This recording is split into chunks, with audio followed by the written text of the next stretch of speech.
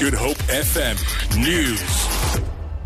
Good afternoon. Springbok legend Joost van der Westhuizen has been admitted to hospital in a critical condition. The J9 Foundation, which supports people living with motor neuron disease, says the former Bok captain and scrum half was admitted this morning. The foundation has asked the public to respect the privacy of the families concerned. It has undertaken to publish any news of van der Westhuizen's condition on Facebook. Western Cape Police say they are working hard to find those responsible for killing several Somali nationals in separate attacks on the Cape Flats recently. 11 nationals have been killed since December, mostly in Site C in Khayelitsha. Bianca Moodley reports. Somali nationals living in Site C in Khayelitsha, Cape Town, say they fear for their lives after 3 Somalis were shot and killed in the latest attack on Thursday night. Police say they do not know the motive for the attack. All 3 victims were shopkeepers who were killed in or near their businesses. 8 other Somali nationals were killed in areas such as Guguletu and Philippi since December. Some Cape Flats residents say they are also baffled by the attacks as they have a good relationship with Somali businessmen. Bianca Moodley, SABC News, Cape Town.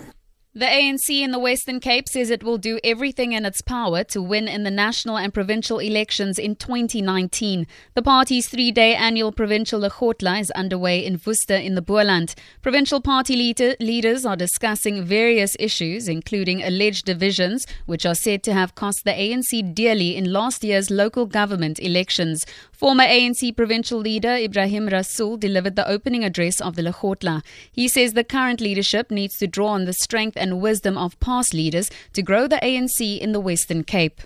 I also come here as one of those leaders of the ANC who have been successful in gaining victory for the ANC and gaining the government of the Western Cape. And so I think what I do is to share some of that experiences with comrades so that we can build hope in the comrades that they can win and hope in the people that we can have a good government for the Western Cape if the ANC get its act together in the Western Cape. To end this bulletin, 4 suspects are due to appear in the Cape Town Magistrates Court on Monday after police seized abalone worth 9 million rand in a raid in the CBD. Police spokesperson Andre Trout says their investigation led them to a warehouse in Senna Park in Killarney Gardens where they arrested 2 Chinese nationals on Thursday afternoon. They were found in possession of abalone worth about 6 million rand. Trout says they also arrested 2 Malawian nationals following a raid at another warehouse in Montague Gardens. They seized abalone worth 3 million rand. All the suspects will face charges relating to the Living Marine Resources Act, including the illegal possession of abalone. For Good Hope FM News, I'm Tamara Snow.